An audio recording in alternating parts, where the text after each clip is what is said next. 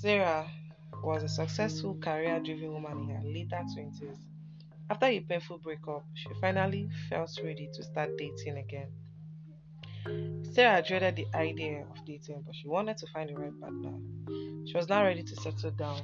Time was a factor, and she didn't want to leave it too late. After several disappointing dates, she met one guy she actually quite liked. His name is Joe.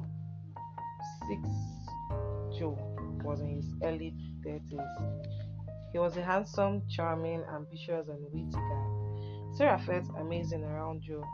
Sarah saw his potential and liked the idea of a relationship with him. He mentioned that he had been in a few long term relationships. He said that they hadn't worked out for various reasons. Sarah and Joe met every week, and by the second month, they were staying at each other's places regularly.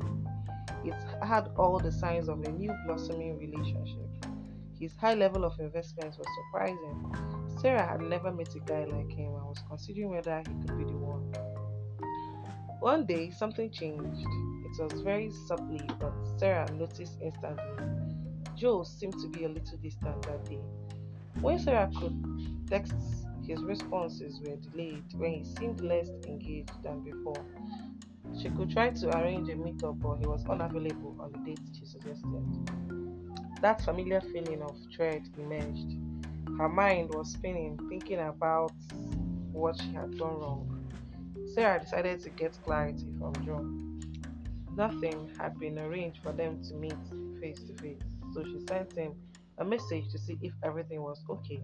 Several hours passed before she got a response. In response, Joe apologized for his lack of communication. He said that he was under pressure at work and needed some space to figure things out. Although upset, Sarah decided to give him space. She questioned what she could have done wrong and why he needed space. Her insecurity and fear of abandonment started to rise. She had this horrible feeling that Joe was slipping away. A few days passed, and she still hadn't heard anything from Joe.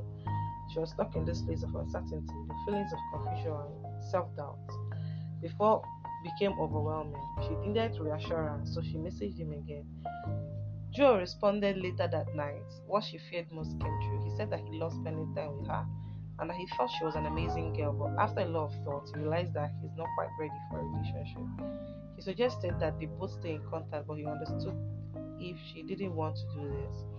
Sarah was devastated. She thought that Joe was the right one. She found herself thinking back to all the times he complimented her and told her how special she was.